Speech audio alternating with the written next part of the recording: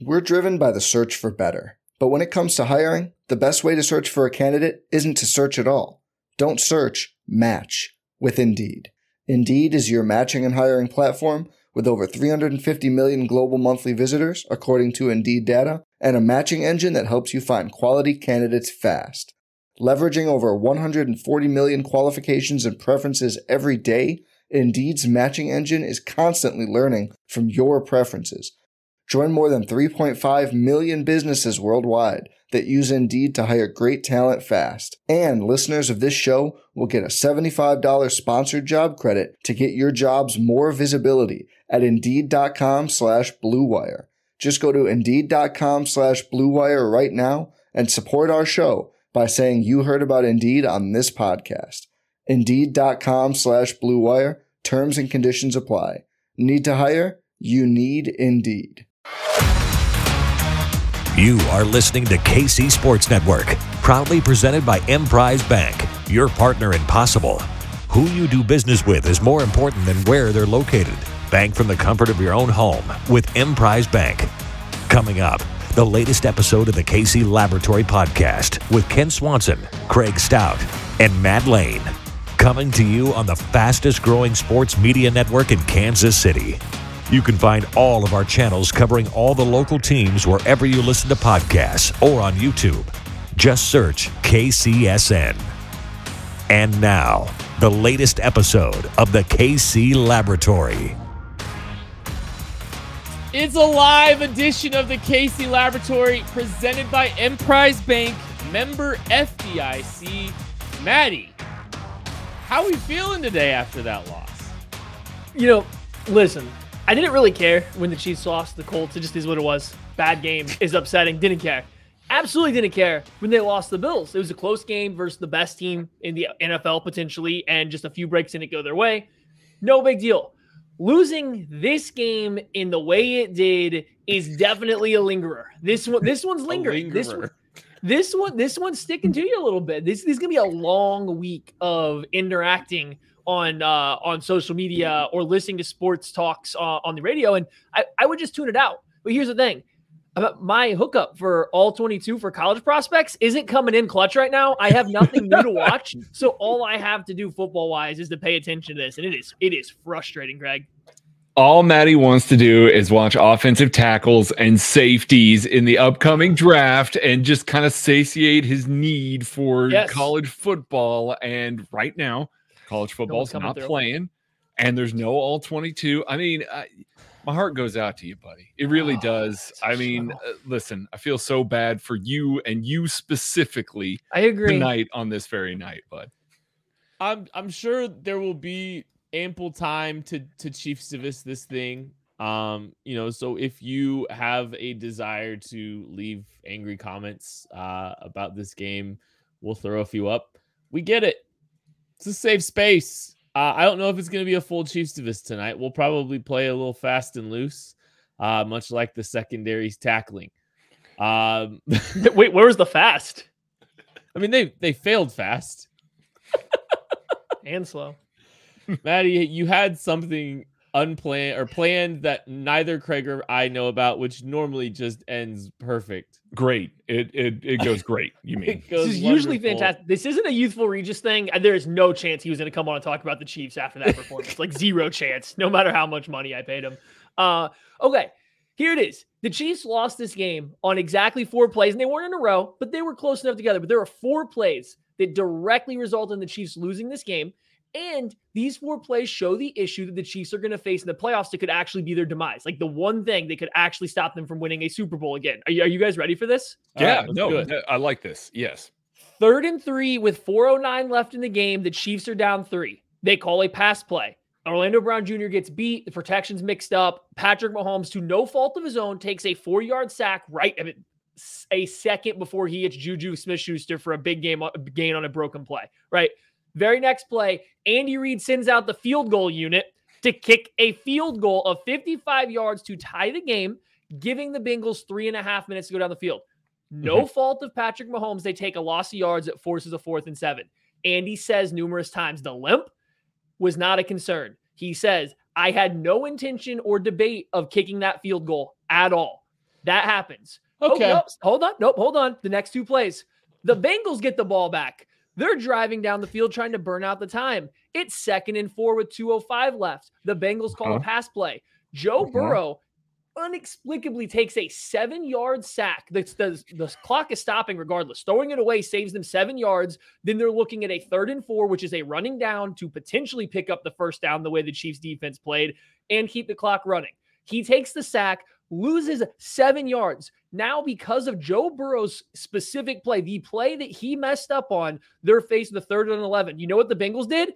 They trusted their damn quarterback to throw the ball in the stupidest decision ever on 3rd and 11. If this ball's not complete, it gives the Chiefs over a minute to go down and try to score a touchdown regardless of what happens on this field goal, right? They give the Chiefs life based on this decision, but guess what they did? They trusted their quarterback despite him coming off of a negative play that was directly his fault. What did Andy Reid do? He didn't even consider trusting Patrick Mahomes to win this football game. It didn't even cross his mind. You want to talk about something that might come back up again in the playoffs because we've seen it in the past? Andy Reid not being aggressive, turtling up, and trusting the wrong parts of this football team, aka the ones not named Patrick Mahomes and Travis Kelce. I'm ready, Craig. Can I jump in? I know normally we go straight to you. Just dive right in. I'll kick my feet up, buddy. Rant might come out. I didn't think Rant was going to come out. But Maddie literally found the trigger point. Buddy, I've been fuming all day over this, and the more Andy Reid talks, the madder I get. And here's the thing. I think Andy has this tendency. Well, there's a lot of tendencies Andy has, but I feel like there's this tendency to show confidence in the defense every single time. Like he just in a regular, and it's more like we'll talk about postseason, and I'll push back a little on the postseason. But in regular season situations, there is a high tendency for him to just trust his defense and trust his defensive unit. The thing that bothered me the most, and we talked about a little bit on the post game, the thing that bothered me the most about the field goal attempt, it's not just, oh, Butker will make it. If he believes Butker is going to make it 100%, great. If he's 100% guaranteed, like they're just going to give you 3 points. Cool. There's 3 minutes and 17 seconds left on the clock. That's the losing mentality. That's the thing. That's the problem. They stopped him once in the first half. That's a good point. And they did stop him right at the goal line to end the first half. Because that scenario is totally beneficial to the Chiefs. Because all they had to do was get in the field goal range. This team has had, like, that's the thing that's just driving me nuts is this team, like, they just have to get in a field goal range and they win the football game. And Evan McPherson's a better kicker than Harrison Butker because Harrison Butker has been terrible this year. There's like, we talk about the cuteness of Andy Reid in the regular season. And like, there's some gamesmanship. We're going to hold some stuff back, right? There is, a little bit of that at times. Okay, sure. You want to build confidence up in your defense. Cool, great, right? But they make it harder on themselves. They make it harder on themselves to achieve the ultimate goal because now they're in a dogfight for the 1 seed. They lost the 1 seed. Do you think the Bengals defense feels bad about themselves that they trusted Joe Burrow and not them? Like, do we think that the Bengals defense feels bad that they trusted him to throw on 3rd and 11 instead of just saying, "Oh no, the defense has got this"? They don't care at all. Guess who wouldn't have felt bad? The Chiefs defense. They would not have cared at all if there was a 4th down play that didn't convert. Guess what? They're gonna go back out on the field. They're gonna do what they did all game long in the same spot. They're gonna do what they did all game long. Yes, Maddie, in the exact same. Well, it's farther away. It was farther away. Yeah. Unless there was another sack and he wasn't losing 8 yards. Yeah.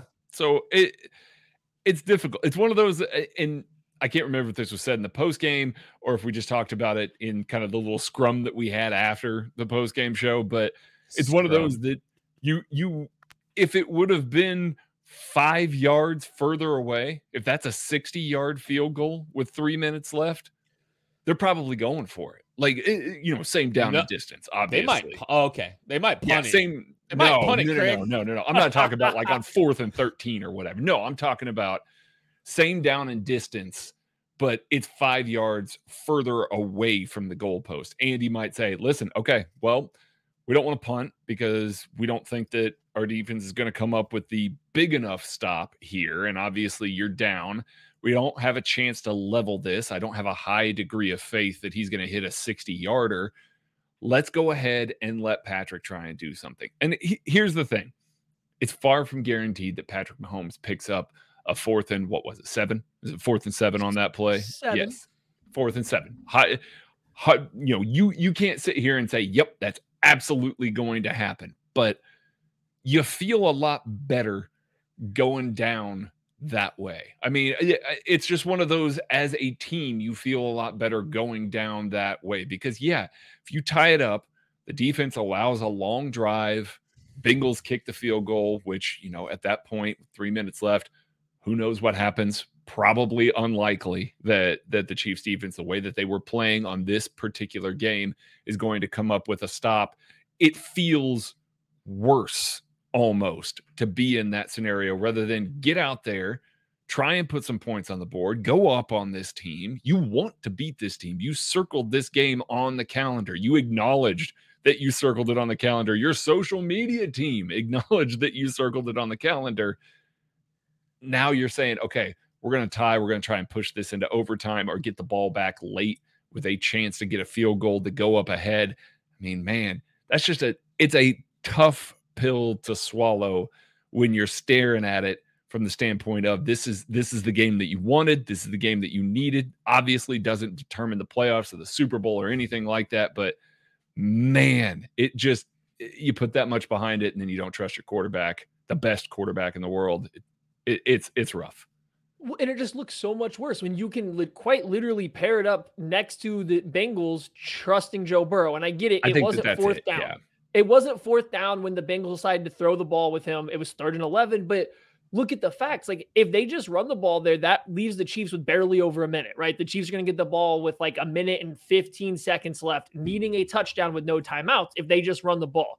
That's the smart play right there. That is like the play that you're going to see 99.9% of the time, especially coming off a sack where that quarterback just made a really, really poor play. It was but the fact that they trusted him immediately to go back out there and throw a slant over the middle of the field into absolutely blanket coverage by Joshua Williams is asinine when the Chiefs were afraid to let Mahomes try to go on a 4th and 7. The only reason they don't pick up the 3rd down beforehand was because Orlando Brown Jr. got beat really bad. The Bengals disguise a blitz. They drop out, and I don't know if Orlando Brown Jr. just simply overset, if he expected Nick Allegretti to adjust to guys dropping out and not completely vacate that gap. I don't know who's at fault because I don't know their rules when they call out their protection and then it drops to a 3-man rush. But Kelce was going to be open. Mahomes was about to look the spy defender off to the right, and Kelce was going to settle in right behind him on the left. It was going to be a 1st down. There was nobody in the way.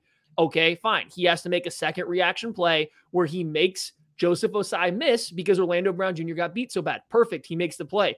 This left tackle has absolutely no lateral agility, no reactive athleticism that he can't even get an extra finger on Joseph Osai. Mm-hmm. So when Mahomes starts scrambling and is making a second reaction play, he's about to hit Juju Smith-Schuster breaking back across to the right, most likely, or at the very worst, he's going to run for 3 yards because there's enough space there to run and pick up this 1st down. One of those two things is happening. And instead, he gets tripped from behind because Osai doesn't give up. Orlando Brown Jr. has no ability to even attempt to redirect him back up the arc once he lost. It was just a terrible, terrible all-around play from everybody, on that left side, whatever the protection call is, but it wasn't Mahomes' fault. And then the Chiefs immediately go, nah, let's kick this one. Let's just kick this one out. Think about it. And okay, let's say the limp matters. Call a timeout, get him right and do it again. You're still going to get the ball back with 2 minutes left if you get a 3 and out, if you get a stop, which you needed anyway. So there was no reason to hunker down then. I just think it was a really poorly managed, and Andy Reid's lack of trust or lack of aggression to trust Patrick Mahomes there showed, and the Bengals didn't. And I mean, ultimately that won them the game for sure. We don't know how it would have ended if it was flipped in any way, shape, or form. Guys, we got to take a break here real quick because we have something very, very, very important to talk about here. And thank you to everybody that's watching right now. Have something very important we want to talk about. We're selling raffle tickets through tomorrow for the Soul of KC holiday raffle and toy drive. You can purchase through the KC Sports Network Venmo account. 1 ticket is $20, 10 tickets is $100. You can have lunch with Colin Saunders. You can win a Patrick Mahomes jersey. There's a ton of other stuff that you can see. You can see they're all right here. All the money raised goes to buying presents for Operation Breakthrough's Christmas store. They're a great organization. We're really excited to be helping them again. And here's the thing. Our goal has been to raise $20,000, and we are just shy of that. We're about a little over $1,000 shy of that right now. Or a few $1,000s shy right now. So just buy some tickets. You get a chance to win some really, really cool stuff. Help some kids in the process.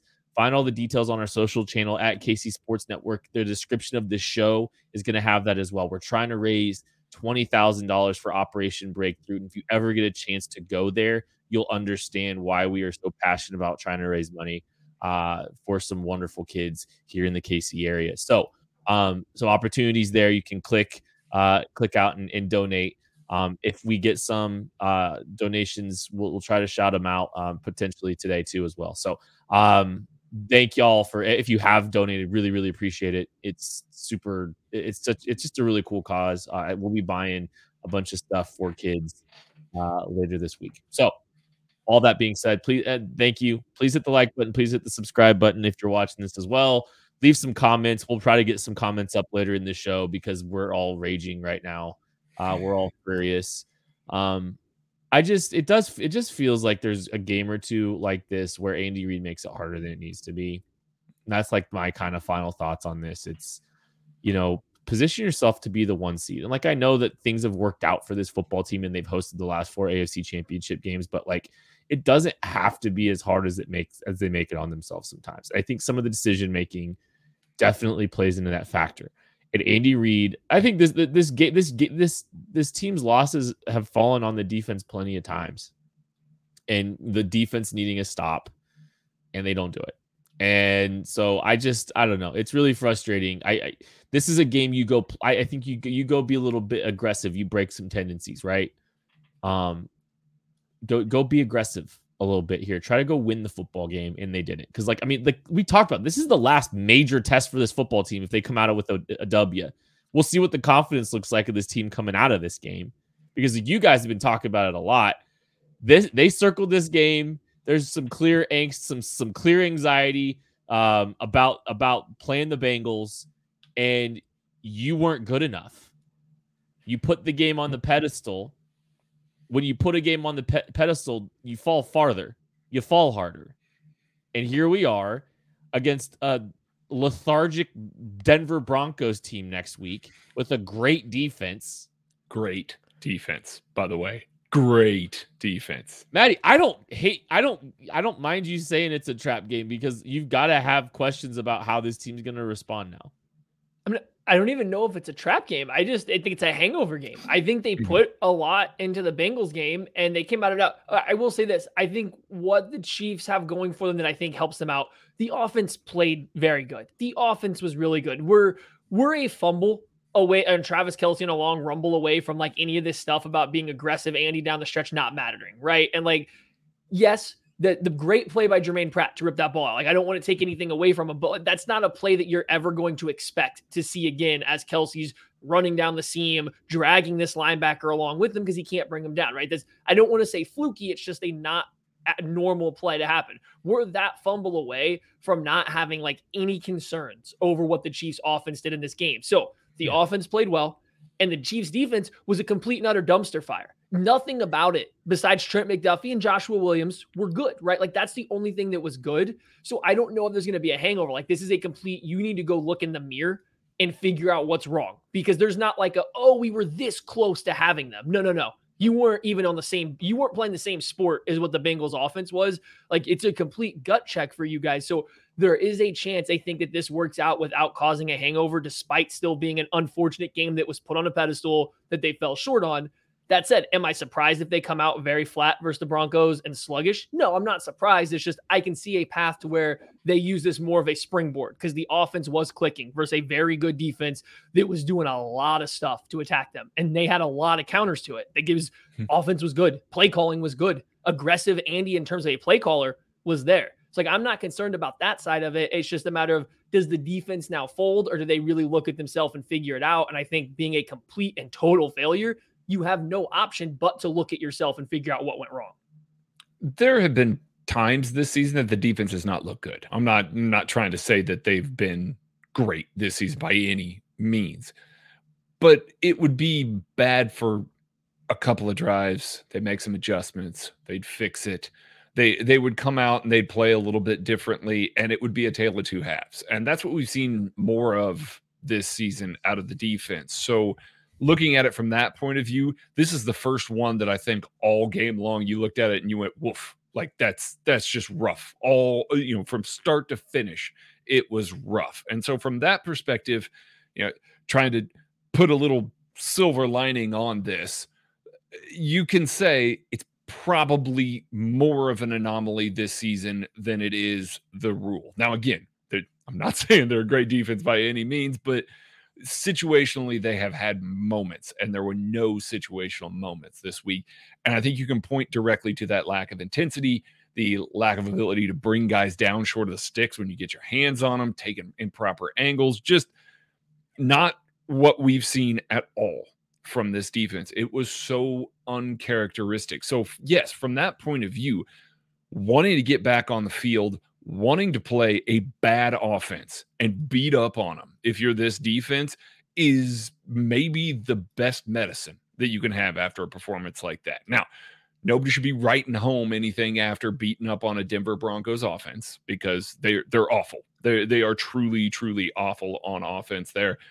But it is a game that you can point to as maybe, okay, let's right the ship a little bit more. Let's try and take advantage of what we know we can do again. Let's do a better job rushing the passer. Let's do a better job tackling. Let's raise that intensity again for a divisional game.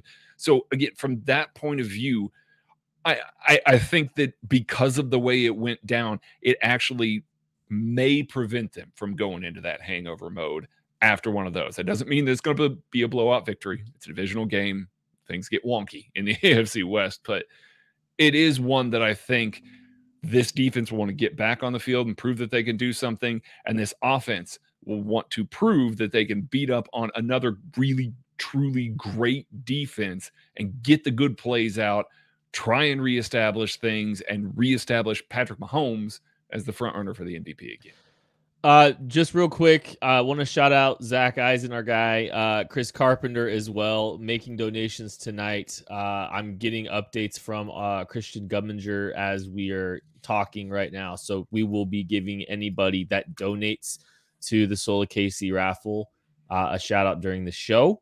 Would really, really appreciate your support because we are, the update I have, we're $1,200 away from our goal of hitting $20,000 going to Operation Breakthrough. Let's do the damn thing. Let's do it. Okay, so plenty to talk about on the defensive side. Let's linger there a little bit longer. I've got some thoughts on the offense. We'll get there. We'll see. But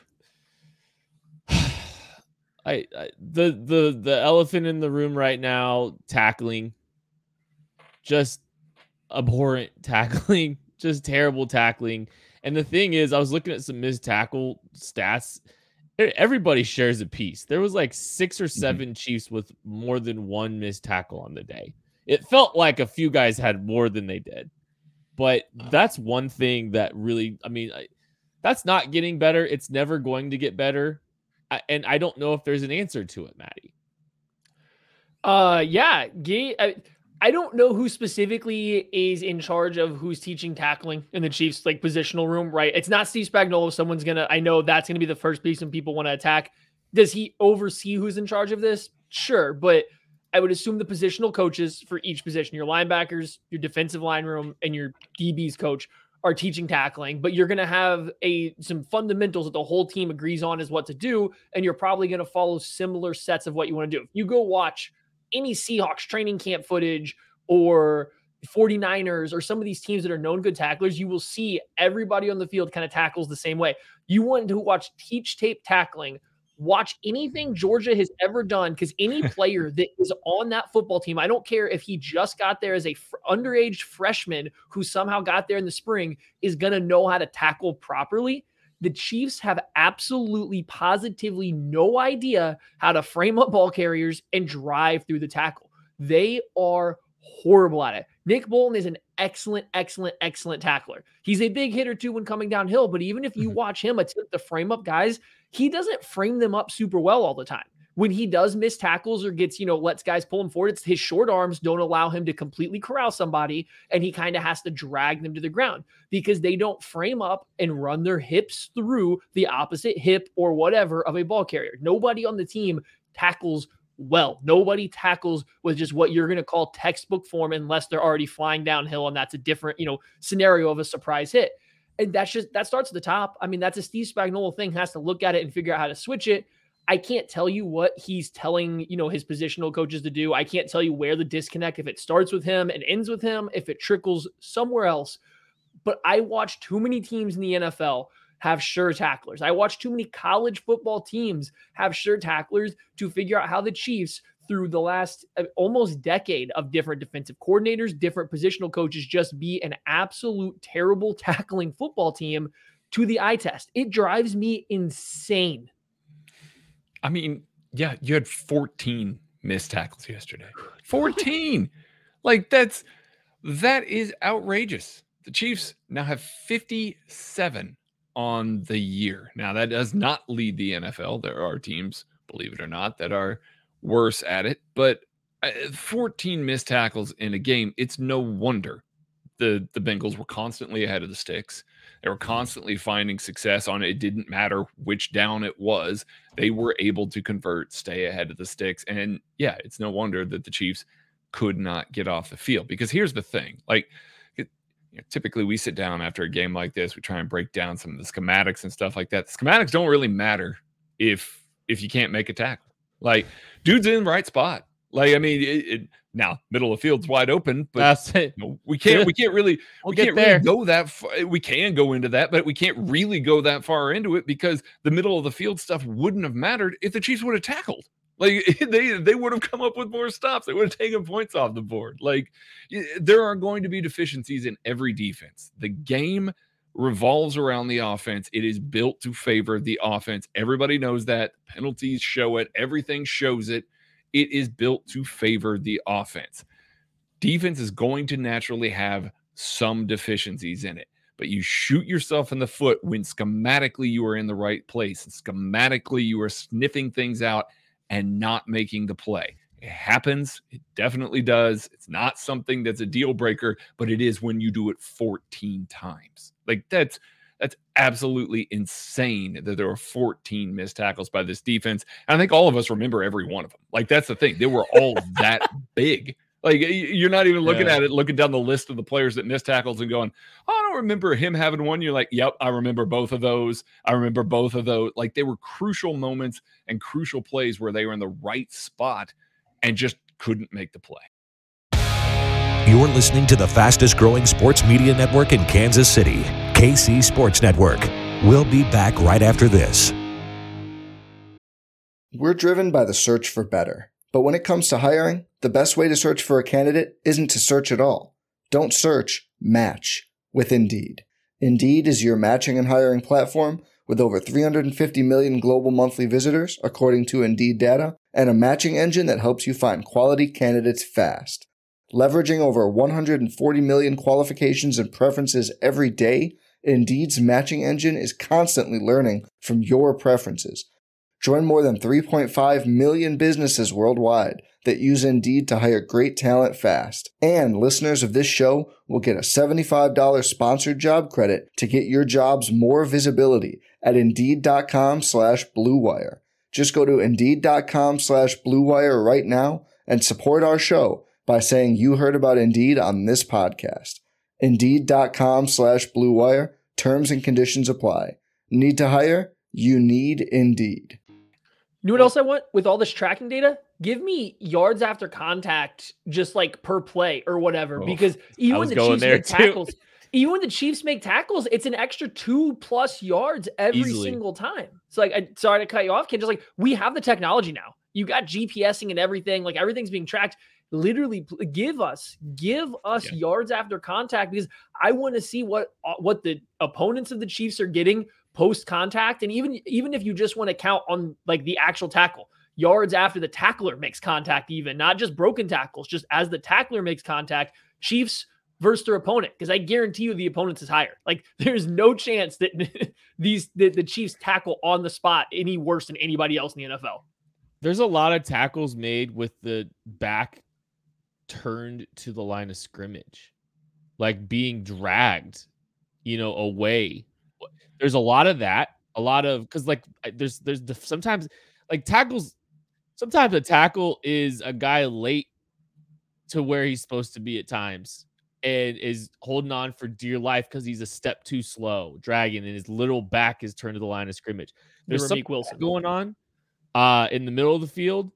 And then I look at something like Joshua Williams, and this is like, look, I think Joshua Williams was, if you're listing the problems, he's not very high to me on the list of problems for this football team. I actually think he played well. We talked about it. Mm-hmm.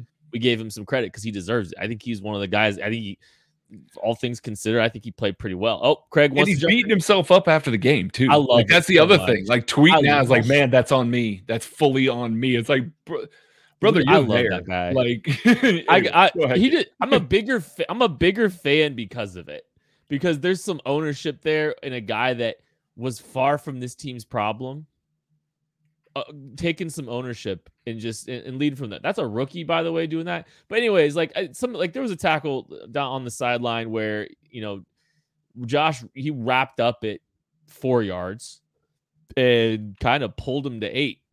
And there's plenty of tackles like that. And I don't know if it's trying to hold guys up to try to make some plays on the football at times. If they teach a little bit of that, hoping that there's guys rallying to the football, which wasn't happening this week, by the way. They forced 0 turnovers. I know. I know. I'm not saying it's a good strategy, but I wonder if that's a little bit of it. And I just because this team doesn't make plays on the football very often. It doesn't, this isn't a team that's, so are they trying to manufacture some more by holding up guys and trying to, rip the football out a little bit? I don't know, but the technique just, it's lacking. So even the tackles being made, to your point, Mac, that's kind of where even the tackles being made are not productive tackles sometimes. And it's like, you don't get, tackles are a stat where you can get credit for your defense being bad. You can get credit for being a step late still. Where the tackles are happening matters sometimes too. And where the tackle ends matters a lot. And that's the thing that was so frustrating about this game is 4 yards was turning into 8. And we made the joke. The Bengals were living in a 2nd and 2, just thriving.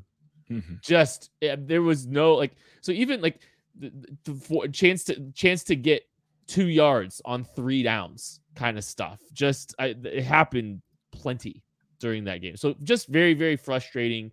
And yeah, I mean, Justin Reed filling the alley, getting bought by Samaje Perine just adds to it. The thing is the tackling style this team employs does not match the mouths being run during the week, because they're not the aggressor ever. They kind of catch guys a little bit. It's disappointing.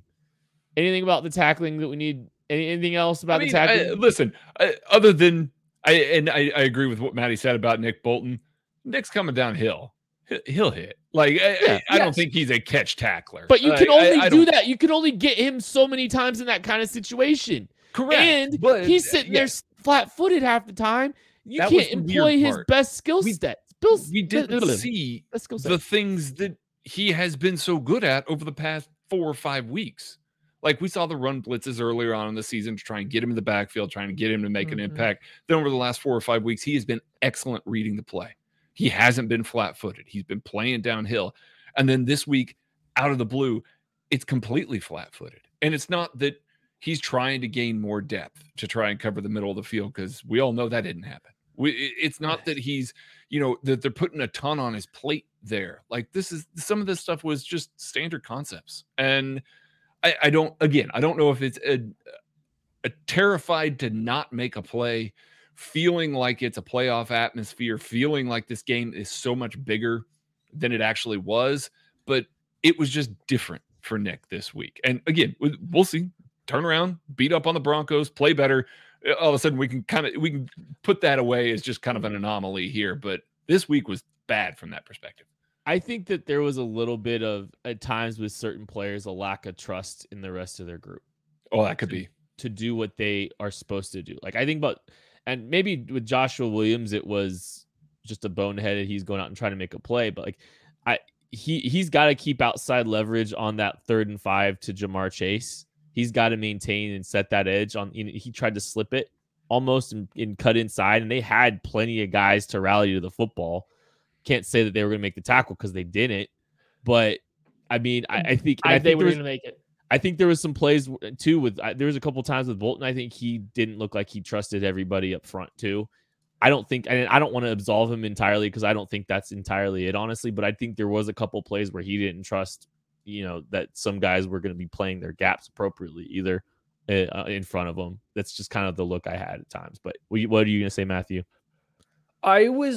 So I'm with Craig here, and that I think we were getting a very stark uphill turnout from Bolton and Willie Gay too. The last couple weeks, they were getting better and better and better, and this game seemed like a stark regression back to what it was when we had questions about them to start the year and trying to figure out why they were maybe regressing. Why aren't they as good as the year before? This looked a lot like the Raiders game.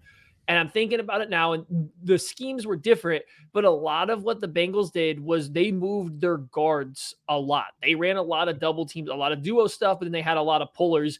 It makes me think back to watching when I was looking at Nick Bolton when the Chiefs drafted him coming out of Missouri. I questioned how good he was at reading a guard versus just reading the ball carrier. How well did he read an offense based on reading the blocking scheme and not reading the ball? And in college, that's very normal. It's a lot easier to get an 18-year-old kid, teach him to read the running back or the ball and how to play that properly. Nick Bolton was good at that. I do think that he struggled coming out with reading the blockers. And now all of a sudden, you're getting a team that is running traps. They're running power. They're running duo. They're giving you a lot of different stuff out of their offensive linemen. And I just wonder if it was kind of like an overload of what am I seeing from the offensive line as he's still trying to properly learn how to read it and how to diagnose what's happening from the blocking scheme and not the running back. There's a couple, that trap play that happened that P. Ryan went the opposite way. Nick Bolton was so wrong on it that the guy climbing to him overshot him because Bolton went so far outside the left tackle and the run was to the right. But it's because the blocking scheme says if you're just looking at a surface level, it's going to the left. Now, this means that he can get better at it. This doesn't mean it's a permanent thing. It was a rough game. We can talk about it. And then I just wanted to position like there might be a reason for hope that it won't happen again. I wonder if this particular blocking scheme in the run game from the Bengals was really a lot for Willie Gay and Nick Bolton to decipher because they weren't seeing this as frequently and it's maybe a little bit harder. Then we don't need to talk too much about it, but it's not like they were getting any help from their safeties that were supposed to be filling other alleys. Like those two, just I was going to say the safeties are so much a part of the run fit, and so is the slot defender in the Chiefs scheme. Like they are active participants in the run fit, and yikes. Just yikes. We are to the point now where I wouldn't mind seeing Brian Cook. I see some comments in the chat here. I wouldn't mind seeing Brian Cook rotate in some series. You're giving Darius Harris some looks. Give Brian Cook some looks. Like seriously, give him some drop. Let him sort it out. I'd rather see Brian Cook at linebacker than Darius Harris right now. No, that's fine. I know everybody's going to say that. I'm just using that as an example. I know. They are rotating guys in and giving other guys looks. Give Brian Cook some looks in the dime. We have seen as Spagnuolo has gone along this year, he has looked at some 4 safety dime looks with that three defensive line stuff. More of a quarter, I guess, is what you call it. But putting Bush and Brian Cook on the field together, and frankly, those two have been fine. Not great, but fine. And so I don't know. I am to the point now where give him some drives, see what you got. Spags has done this before when Juan Thornhill was a rookie. Gave him some drives here and then, like, trot him out there, see what you got. Because, I mean, we saw Cook in training camp, and it was rough at times, but he's been okay this season with what they have asked him to do so far. And frankly, I don't know how much worse it can get out there. Well, I've seen Brian Cook. Brian Cook will hold an ankle. If he's ankle tackling, he'll complete the tackle. He'll hold on long enough at least for someone to come help him too. Like he's actually Cincinnati's one of those college programs that tackles well. Luke Fickell had those guys tackling well. It's not even necessarily a hitter, but guess what? They're getting you down. And Brian Cook was kind of the epitome of that at Cincy. So yeah, he was a very, very good tackler coming out. The thing that like the comparison, like I feel like Juan Thornhill's snap count was a lot higher than Brian Cook's was when they made the switch to Thornhill as the full-time starter. And that's the only thing that's like a little bit tricky is like Brian Cook doesn't have the reps to be trusted in its entirely. And that could fall on Steve Spagnuolo's tendency to play veterans.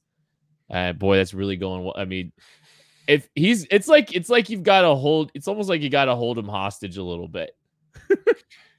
To let him play. Hey, we're gonna trade Rashad Fenton and Jalen Watson's gonna be your fourth corner. Like, you know what I'm saying? It's kind of like Moneyball. Hey, we're cutting Dan and Ben. Yeah. Get over it. Move on. Yeah. Go out with somebody else. Can we undo that? Can we undo that? Yeah, maybe. Hey, hit the like button and hit the subscribe button if you're watching. And we're gonna pause really, really quick here because there's a lot of you on because halftime of this game is on, and I really want y'all to if you can help us with the Soul of KC holiday raffle and toy drive that we are doing. You donate at the KC Sports Network Venmo. It's at KC Sports Network. 1 ticket gets you $20. 10 tickets get you $100. All of the proceeds go to Operation Breakthrough. We are $1,200 away from our goal of achieving $20,000 for an absolutely wonderful cause at Operation Breakthrough. They have a Christmas store. It's going to help underprivileged families, get presents for kids, also get a lot of necessities for kids that they may not have had if not for this. It's a really, really cool cause. We love doing it. If you ever get out to Operation Breakthrough, you will understand why we're so passionate about it here as well. So we're so close. We will be shouting out anybody that gives a donation here in the next for the remainder of the show. But please consider helping because we are very, very close. All kinds of great prizes. You can literally win lunch with Colin Saunders, Patrick Mahomes jersey. There's an autographed Creed Humphrey stand-up sign, like just all kinds of really, really cool stuff. So please consider donating while you're all here. We're really, really close to this goal. So would really appreciate that. Coverage in the middle of the field was horrendous. Our guy, Zach Eisen, if you saw, he posted there was some NFL Next Gen stats. And if you just look at the middle of the field and the success that they had completing passes in the middle of the field, outside the numbers weren't really tested quite nearly as much. But they feasted in the middle of the field, Matthew. Like nothing about the safeties and linebackers. They were wrong running, they were wrong pass, and they weren't executing across the board. Just absolutely horrendous. But what are you supposed to do? We spent all last year after 2 games crying that they didn't add safety help to the outside corners. And so they did that more this game. And they get torched over the middle of the field. And it was like, hey, guys, if anyone's watched the Bengals the last 6 weeks, guess where Joe Burrow's throwing the ball a little bit better this year? Over the middle of the field. He didn't want to do it last year. He hated throwing over the middle of the field. And this year, he's doing it pretty well lately. So the Chiefs come out, and I don't blame them. They were adding help to Jamar Chase and T. Higgins on the outside. I mean, guess who still were the best 2 receivers for the Bengals in the game? Jamar Chase and T. Higgins. Now, yes, some was over the middle, but they won a little bit on the outside too. So, like, you kind of had to pick your poison and then live with the rest. And you have 2 rookie corners, one of which is a late day 3 pick.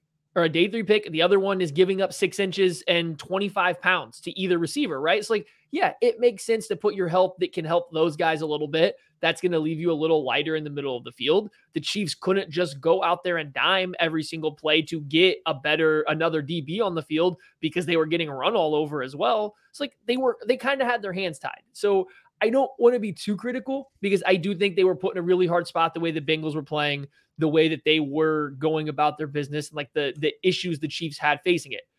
That said, can one person make a play over the middle of the field? Like just one. And I guess it's not fair. Juan Thornhill did make one, and they called Trent McDuffie for a very, very weak pass interference. But like one, just give me a play. Just one play to make the Bengals even question throwing over the middle of the field. Like what? The Chiefs' best play on a pass over the middle of the field was McDuffie tackling Chase like on a slant, a completed slant. But like, was that their best play over the middle of the field? Was on a cover zero, him making that tackle? Like they just were bad. But I can't say I blame them. I mean, Willie Gay Jr. knocking down a pass. Now, he did do that. Super middle of the field there, but that ball was going to the middle of the field. Now it's that, yes, and that's where this whole thing is. Spags has been so good. He subscribes to the same philosophy that Bill Belichick, Nick Saban subscribe to. You muddy up the middle of the field and you force throws outside the numbers. And yes, we went into this game talking a little bit about this. Maddie and I kind of brought up that, hey, maybe you shift the safeties out a little bit wider, try and play, some sort of Tampa role so you can try and still muddy up the middle of the field, but you can protect the corners.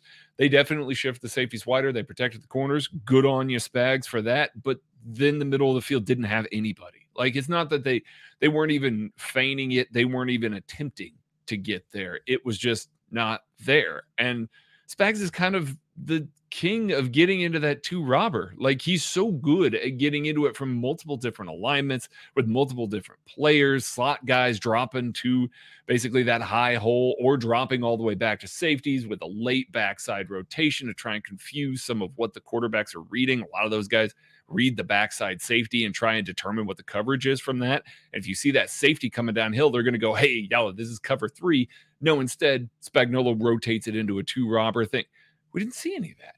Like, that's not what we saw. Instead, we saw a lot of the wide safety looks. We saw a lot of, man underneath. And I mean, I'm fine with being physical on some of these receivers because the Chiefs corners, honestly, did pretty well with physicality underneath, but they didn't have anything in the middle of the field. And yeah, like we talked about multiple times now over the past week, this Bengals offense isn't just go ball, go ball, go ball anymore. They are attacking every level. There's a lot more complexity to this offense, and they just kind of left the middle of the field wide open. It's just atypical from Spagnuolo. He definitely subscribes to a completely different scenario than what we saw yesterday. Tried to throw a little bit of a curveball, ends up biting him a little bit in the ass because of that. So that sucks. But I think next time these two teams see each other in January, February, whenever it is, I do expect that we're going to see a little bit more diversity in the middle of the field because they're just not going to allow that to happen over and over again like they did this week.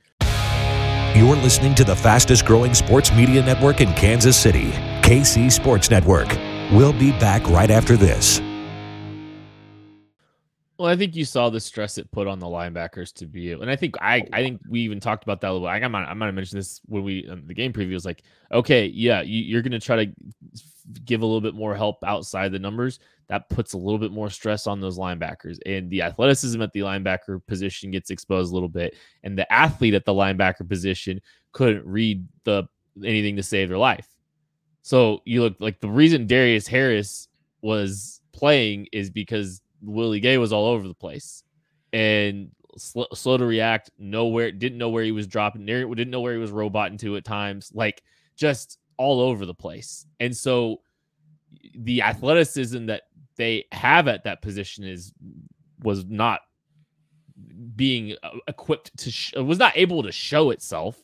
And then that puts you in a spot where you've got guys that are not great athletes trying to cover, potentially trying to cover for Willie Gay at times. We'll have to check that out a little bit too. But it's a lose-lose situation structurally for this defense too. And sure, funnel a little bit more to the middle of the field, and hopefully your pass rush gets a little bit more, gets home a little bit more. Whatever.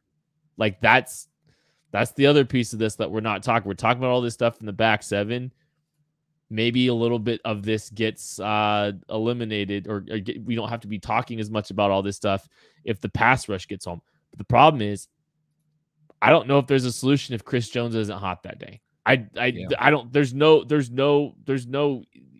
chance that this group, I don't think, is gonna improve from today to January, where we're gonna just see, an elite pass rush just form, or a functional pass rush just form.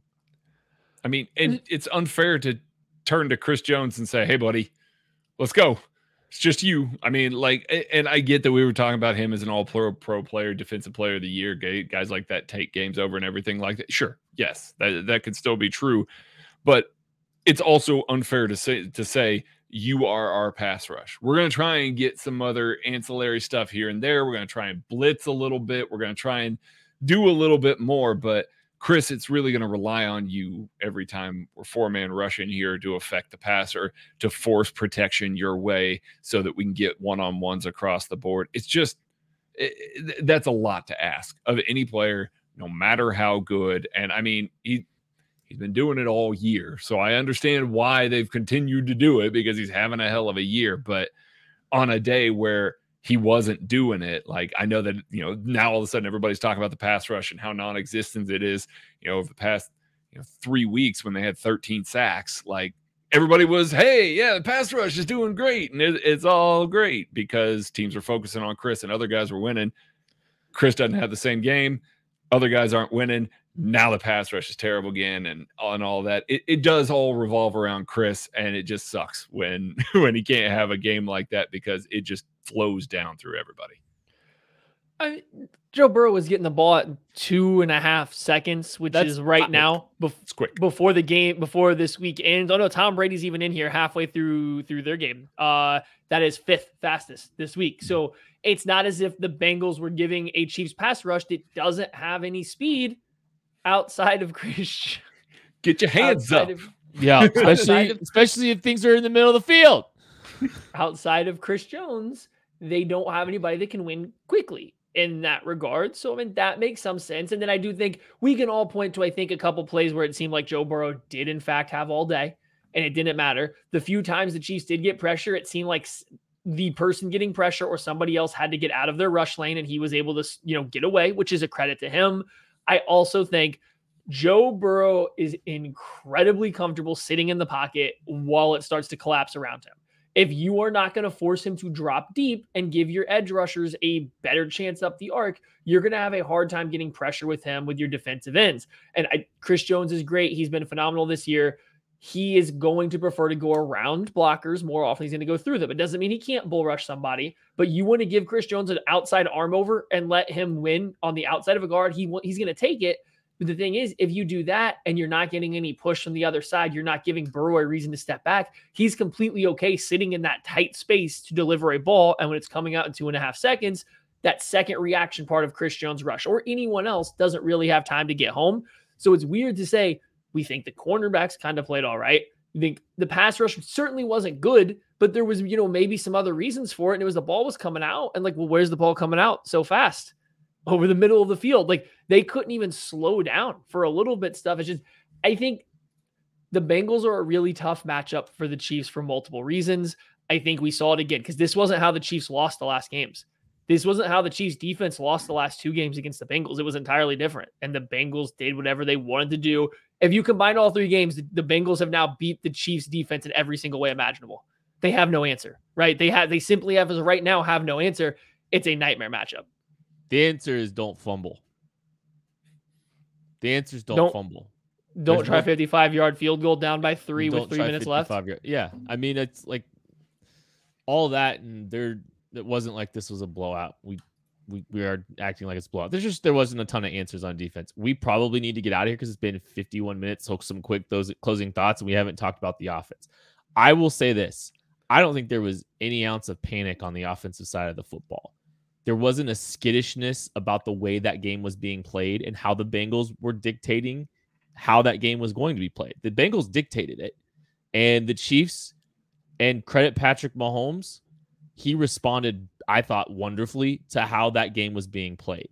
The Bengals try to throw some different things at you. They tried to heat him up with some pressure, and he made him pay over the top with some big explosive plays. I don't think there was any panic to how this team operated offensively. They still were very, very good. that offense was going to be good. And I think there's no fault of the offense in that game. I don't think largely, except for the fumble. I think that's the only thing that I can really point to where I'm just like super frustrated. I think Mahomes had everything else under control. Maybe Orlando Brown, but I don't think there was a ton of panic to how that game was handled, where I think there's been a little bit more pressing from this offense the last 2 times that these 2 teams played. So that was an encouraging sign for me. Get a few things cleaned up off, defensively. Travis Kelce's not going to fumble the ball the next time that these two teams play. So that's my closing thoughts on the offense. Maddie, anything you want to close on? Yeah, Trent McDuffie, stud. We got the Washington shirt on. Listen, we got to end this on a little bit of a high note. We still got to quickly get through, butt slaps and helmet stickers and vodka and stuff. But closing thoughts: defensive rookie cornerbacks played really well. I thought Trent McDuffie was absolutely excellent. The way he was squeezing the sideline anytime those big receivers tried to go vertical, I'm like, okay, you want to go elevate and make a catch? Cool. You're going to get 0 feet in bounds because I've taken away every ounce of space you have. I know I can't compete we wanted to use this game to see if he could compete at the top of the catch. Guess what? He said, I don't even need to try. I'll just scoot you on out of bounds every single time. Back you up. Yeah. I will just squeeze you to the sideline every single time. And I think Jamar Chase, like, he tried to say, oh no, there was a safety on my side. Like, yeah, he got some safety help over the top, but I think he was a little surprised how much space that McDuffie was taking away from him. And he was saying they were playing him different. And Chase still had a good game. He still had 97 yards. He just didn't come on Trent McDuffie, except for the 1 cover 0 play on the slant. So great game for McDuffie. I couldn't have been more impressed with him. I actually loved the way he played in that one. I just had to get that in here at some point in time because he looks like a stud. Every week he looks like a stud. Okay, so defense plays awful. We've been harping on that now for the past 24 hours before we turn the page here. Defense awful. Not a whole lot of redeeming qualities outside of some of the rookie corners here. Just absolutely awful. Offense shoots themselves in the foot with a Kelce fumble late in the game. Andy Reid's a little passive late in the game against a very good Bengals team playing at home that brought out a lot of their good stuff, dealt a lot of stuff at the Chiefs, especially on defense. And this was a 3-point victory that we are all ruining the fact that the Chiefs didn't go ahead and win. They lost on the road. A lot had to go wrong for the Chiefs to lose this one by 3. And frankly, there's only a couple of things that I can point to for the Bengals where I go, well, that didn't go very right for them. And a dropped wide open touchdown that was an OPI that was uncalled, but a dropped wide open touchdown. But we can go ahead and chalk that one right up with the Juan Thornhill interception if you want to go ahead and chalk that up there. So 3 points. Sky's not falling. This team's still good. The defense is going to play better than this. It sucks losing to another AFC opponent that is near the top because now that's kind of a trend this year. Turn around, handle business for the rest of the year, see how it shakes out, and get them back. Let's do the whole revenge tour thing that they did in 2019 where they lost to a whole bunch of teams and then just came back, beat them in the playoffs, went ahead to the Super Bowl. That was a fun one. Let's do that again. You're probably going to have to go through the Bengals and the Bills to get to the Super Bowl. Yep. That's, I think, where we're at right now. It is stickers, slaps, spirits, and game balls time. If you're in the comments, leave a game ball. We'll have Jordan pick one. Helmet sticker for me goes to Isaiah Pacheco. I thought he ran pretty hard, made some nice runs in that game.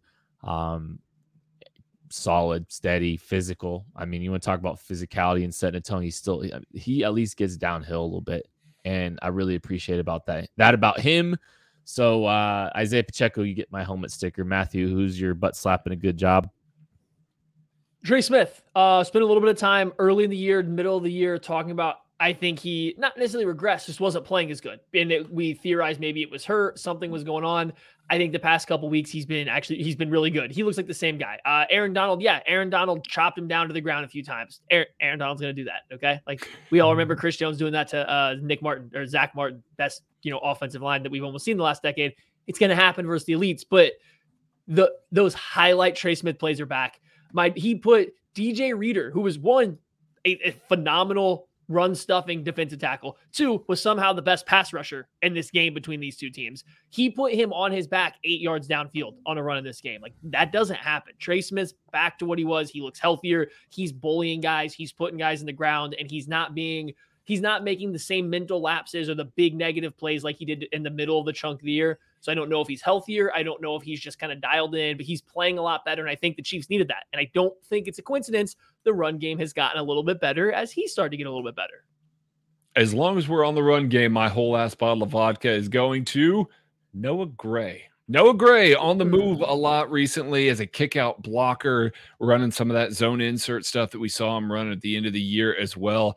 Pacheco is thriving with those runs. It's more of the zone stuff that we're not seeing as many great yards out of Pacheco, although they're still there on occasion. Some of the more explosive stuff that we're seeing, Noah Gray's coming back across the formation, sealing guys off. I mean, that was one of the things that we talked about that he needed to work on, that he needed to get better at. I think we're seeing a better player in that regard this season, and they're using him more. Again, still sporadic. It's not often enough to run more concepts like that. But when they do run them, and he's the guy that's kind of leading and kicking stuff out, it works, and it works really well. So whole ass bottle of vodka for doing the dirty work for Noah Gray on this week. I want to give up, before we give the game ball out, I want to give a shout out to Matthew. I want to give a shout out to Clayton. I want to shout out Carter. They all just bought raffle tickets per Christian Government. Again, we are $1,200 short of $20,000 to Operation Breakthrough. I cannot believe how wonderfully generous you all have been. Really appreciate it. If you're listening to this after we go live, there's still some chances to enter this raffle. Tons and tons and tons of prizes. I believe we even added a few more today. $20 for one ticket, 10 tickets gets you $100 gets you 10 tickets. And all the proceeds are going towards Operation Breakthrough. So please consider donating. If you haven't, it is almost up. It's almost over. MVS had the 42-yard bomb. That is our game ball. Dean Chiefs 17. I think that's a nice one, especially bouncing back after the drop in the end zone. I don't even know what to do with that guy now. The highs and lows are too much for me. I have enough of that with the Chiefs in general. I don't know what to do with MVS on a game-by-game basis. I really don't. That's a positive note to end on. That's going to do it for the KC Laboratory. Thank you all so much. Go donate to the Solar KC raffle. Win some prizes. We appreciate y'all. We'll catch you later. Thanks for listening to KC Sports Network. Don't forget to hit that follow button and leave us a review if you like what you heard and think others would as well. You can find all 6 of our channels at KCSN, covering the Chiefs, the Royals, Sporting KC, and the KC Current, plus KU, K-State, or Mizzou by searching KCSN wherever you listen to podcasts. We're also on YouTube. Entertain, educate, inform. KC Sports Network.